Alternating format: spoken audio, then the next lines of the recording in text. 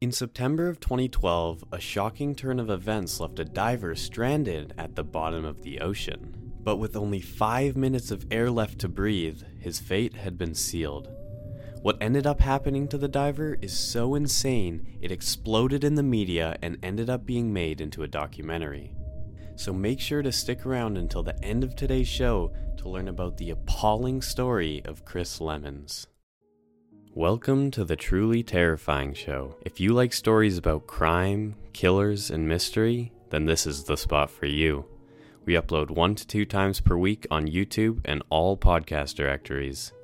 We also post some additional content on TikTok and Instagram, so if that interests you, go check it out.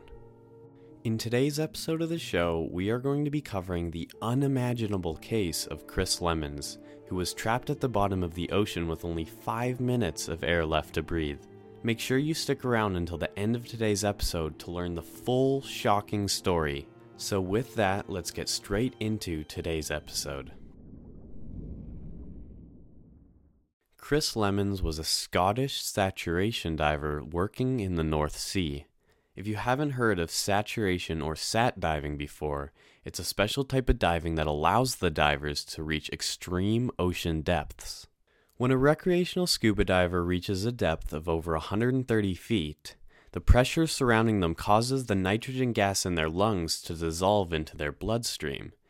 If they were to ascend quickly, this nitrogen gas would expand rapidly in the form of bubbles. This is called decompression sickness or the bends, and often results in complications and even death. To counteract this, divers simply make 5 to 10 minute decompression stops while returning to the surface. Saturation divers work between 200 and 1,000 feet deep. At these depths, the pressure is so strong, decompression stops would take days or even weeks to complete, which would simply be impossible. Therefore, saturation divers are lowered into the ocean in these pods that they call bells. The bells pressurize to the depth that they are going, which eliminates any need for decompression stops. The bells have everything necessary to live, and the divers will live in them for weeks at a time. Like I said, the air inside the bell is pressurized to the depth that they will be working.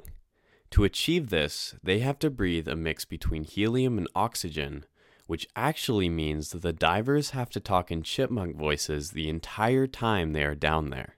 Additionally, helium gas actually strips heat from whatever is breathing it, so that means the bell has to be kept extremely warm, and when the divers are diving, they have to be attached to a cable called an umbilical cord, which supplies their suit with warm water and gives them the air to breathe.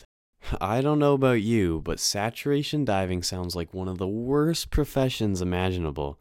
It's kind of like an astronaut, but you're trapped at the bottom of the ocean, swimming in the pitch black with animals just whooshing by you and you can't even see them. In 2012, Chris had been working as a sat diver for about 3 years. It was September and he was reluctantly saying goodbye to his new fiancée. The two of them were at an extremely exciting point in their lives, and neither wanted him to leave for another month of work. The two of them had finally set a date for their wedding, which would be later that year in April, and they were building a new home together. Despite this, Chris knew that he needed the money. So Chris, along with 12 saturation divers and 217 crewmates, boarded the Bibby Topaz, which took them to the Huntington oil field in the North Sea of Scotland. The divers were going to be working on a section of oil pipeline that was about 300 feet deep. The Topaz would be sending multiple missions, so when they got to the drop zone, they would be put into teams of 3. On the way there, all the men were anxiously awaiting these teams to be posted because this meant whoever they were paired with, they would have to spend 28 days with in a claustrophobic pod at the bottom of the ocean. Unsurprisingly, the divers you're teamed up with can either make or break an entire mission. Chris got paired up with Dave Uwasa and Duncan Alcock, which was welcome news to him. Although Chris was relatively new to sat diving, he had completed multiple dives with Duncan in the past and had briefly met Dave as well. This group would be going first, so when they arrived at the drop zone, the three men loaded everything into the pod and began their journey to the depths of the ocean floor. Chris was a little more nervous than the other two. Because he was the least experienced, he wanted to make sure he was pulling his own weight and impressing them. The North Sea is seriously one of the most dangerous environments on the planet to work in. The water temperature on the seabed is only 4 degrees, which induces hypothermia almost instantly. Additionally, there's frequent storms which cause big waves to hit the boat and risk it moving away from the required drop point. For this reason, the Topaz is equipped with a dynamic positioning system which locks the location of the boat above a specific point on the seabed. That way, if any storms were to hit the ship, it wouldn't move any substantial distance away from the worksite. Also on board the Topaz is a diving supervisor who coordinates all missions using cameras and radios in and outside of the Belle. On the first dive of their mission, Duncan was going to remain in the Belle to look after the divers, while Chris and Dave were going to go work on the pipe. Duncan helped them get their suits on and attach the umbilical cords to the back, making sure to properly fasten it. Like I said, the umbilical cord is a lifeline for the divers. Without it, they will die.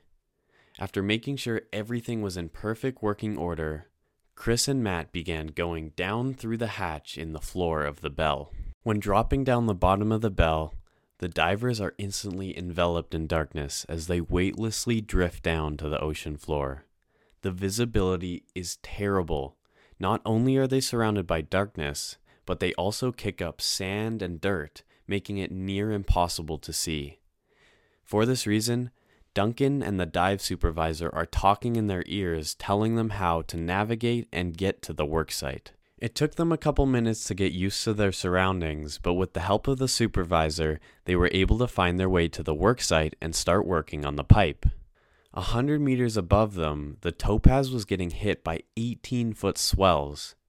It wasn't unlike anything they had seen before, but the crew was still worried, especially considering that the men were working down below. According to the protocols, it was still safe for them to be diving, but it was slowly approaching the unsafe range. The supervisor was monitoring them closely when all of a sudden an alarm went off. It was a sound that none of the crew had heard before. The supervisor rushed over to the control panel to see more and more alerts popping up.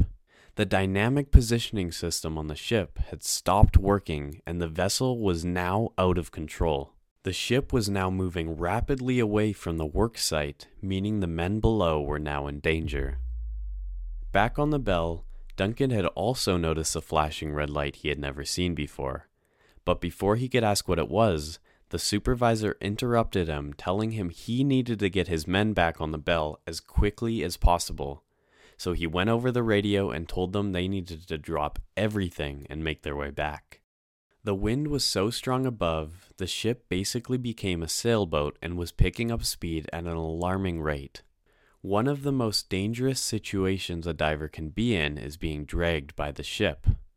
Not only does this risk snapping their umbilical cord, it also might drag them into unwanted underwater structures. By the time Dave got back to where the Belle was, it had already drifted a ways away.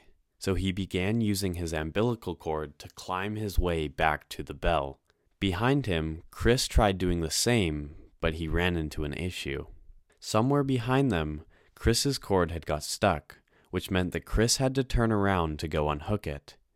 He followed it all the way back until he got to the worksite where he realized that it had somehow gotten wrapped around a vertical pipe. He tried his best to untangle it, but the ship and Belle were getting farther and farther away, which was causing the umbilical cord to tighten around this pipe. He yelled over the radio to Duncan to give him more slack, but they were already out. He had reached the end of the line. He tried to untangle it, but the ship and Belle were just getting farther and farther away. So he called back to Duncan. He said, "Can you please give me more slack, because it's tightening around this pole and I can't get it off." But Duncan said, "No, we're at the end of the line. There's nothing I can give you." He told him, "You have to get it unhooked, or else it's going to snap." But there was nothing Chris could do. It was already too late. The cable had tightened so much it was pulling on the bell and making creaking noises. Knowing everything that's going on, Dave decides he's going to go back and help. So he pulls himself down Chris's line until he gets within just a couple feet away. The two of them are close enough where they can see into each other's eyes, and Dave can just see the fear in Chris's face. But as Dave reaches out to help, he too hits the end of his line, and he's forced to watch as he slowly gets pushed away and Chris gets left behind. Dave reached over and grabbed Chris's cable, which had now become extremely thin from the tension. Chris can be heard screaming for help over the radio when he's suddenly cut off, and all communication went dark. His umbilical cord had snapped, leaving him with no heating, no air, and no way of communicating. He would be forced to survive off the 5 minutes of air left in his tanks. Dave is forced to hopelessly watch as his friend disappears into the darkness behind him, knowing there is nothing he can do. So he turns and he makes his way back to the bell. Although Duncan watched the screens go black and could no longer hear him over the radio, as he pulled in the cord, he was praying Chris would be on the other end. But he's heartbroken when a broken, tattered cord comes up through the bottom of the bell. He reaches over to turn off the hot water and gas, but he pauses. He knows that turning off a diver's umbilical cord is basically killing him. Duncan knew that there was practically no way that Chris could survive this.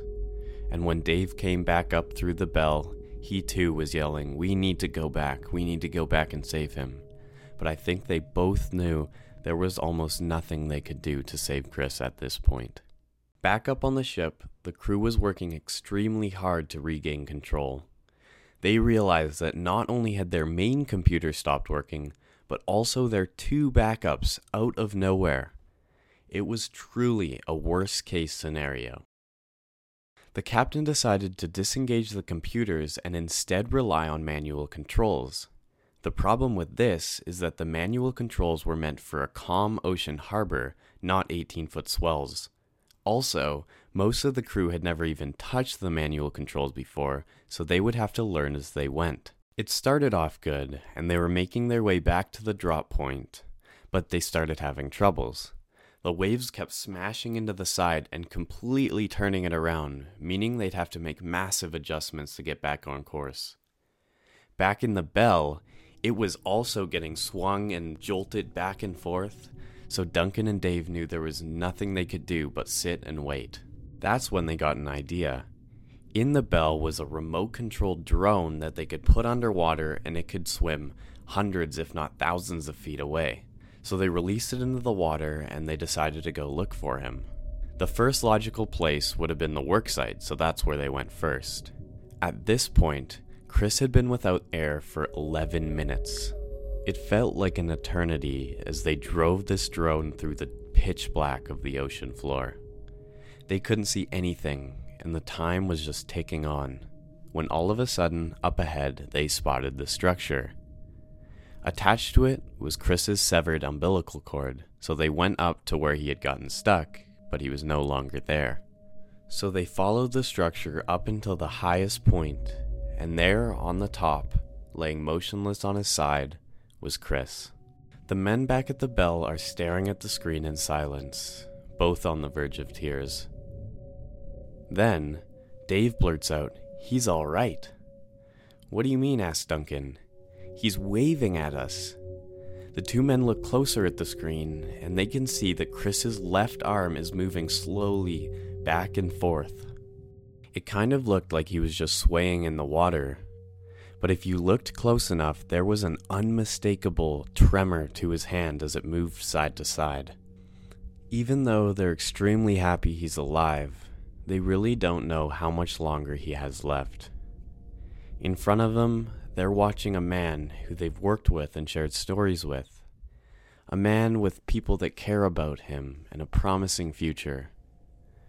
And they're forced to watch as this man slowly dies a painful, lonely death. At this point, he had been without air and hot water for over 22 minutes, and it was miraculous he was still alive. But the boat was still not back in position, and the crew was trying their best to get it back. Meanwhile, Chris's movements were becoming less and less frequent, and at the 25-minute mark, he had practically stopped. It was becoming clear that they would most likely be retrieving a body and not Chris. The situation was starting to look hopeless, and then, miraculously, the dynamic positioning just booted back up out of nowhere. No one really knows how, but all of a sudden, it was just back up. So then they were able to re-engage the auto mode, and it made a beeline back to the work site. Hearing this, Dave got suited back up, ready to go retrieve the body. When they got to the work site, he jumped off immediately and swam into the darkness, with the supervisor directing him as he went. After a little while, he could see the lights of the drone up in the distance. When he finally saw Chris's body, he wasn't surprised. In a later interview, he is quoted in saying, "I wasn't surprised by what I saw, a dead guy on the manifold." So he picked up the body, which was now dead-weighted, making it extremely hard to lift, and he made his way back to the bell, knowing that he was carrying the body of his dead friend. When they finally got back to the bell, it had been 36 minutes and 25 seconds. Duncan instantly pulled Chris out of the water and started performing CPR on him. His skin was blue and he was freezing cold, so it was clear that they had no chance of reviving him. Then, shockingly, his eyes opened wide and he took a deep breath. Chris was alive. They say the human brain can only last about 4 minutes without oxygen before experiencing irreparable damage. So they asked Chris some questions like his name and where he's from and what he's doing there, and he was able to answer all of them. It seemed like he was perfectly fine, aside from being near hypothermic. It's theorized that because his blood was so saturated with oxygen from the special gas mix he was breathing, that his brain was able to last and survive that long. Additionally, the extremely cold water slowed his bodily functions, which also increased his chances of survival. Chris survived the incident without any complications, and he was back diving with his team within 3 weeks, and a few months later, he married his fiancée. To this day, Chris is still a saturation diver. Thank you guys so much for watching this episode of the show. I really hope you liked it. If you liked it, please give it a 5-star rating. It seriously helps us so much. If you have any tips or suggestions, don't hesitate to tell me. You can leave them in the comments or on my Instagram or TikTok. See you next week.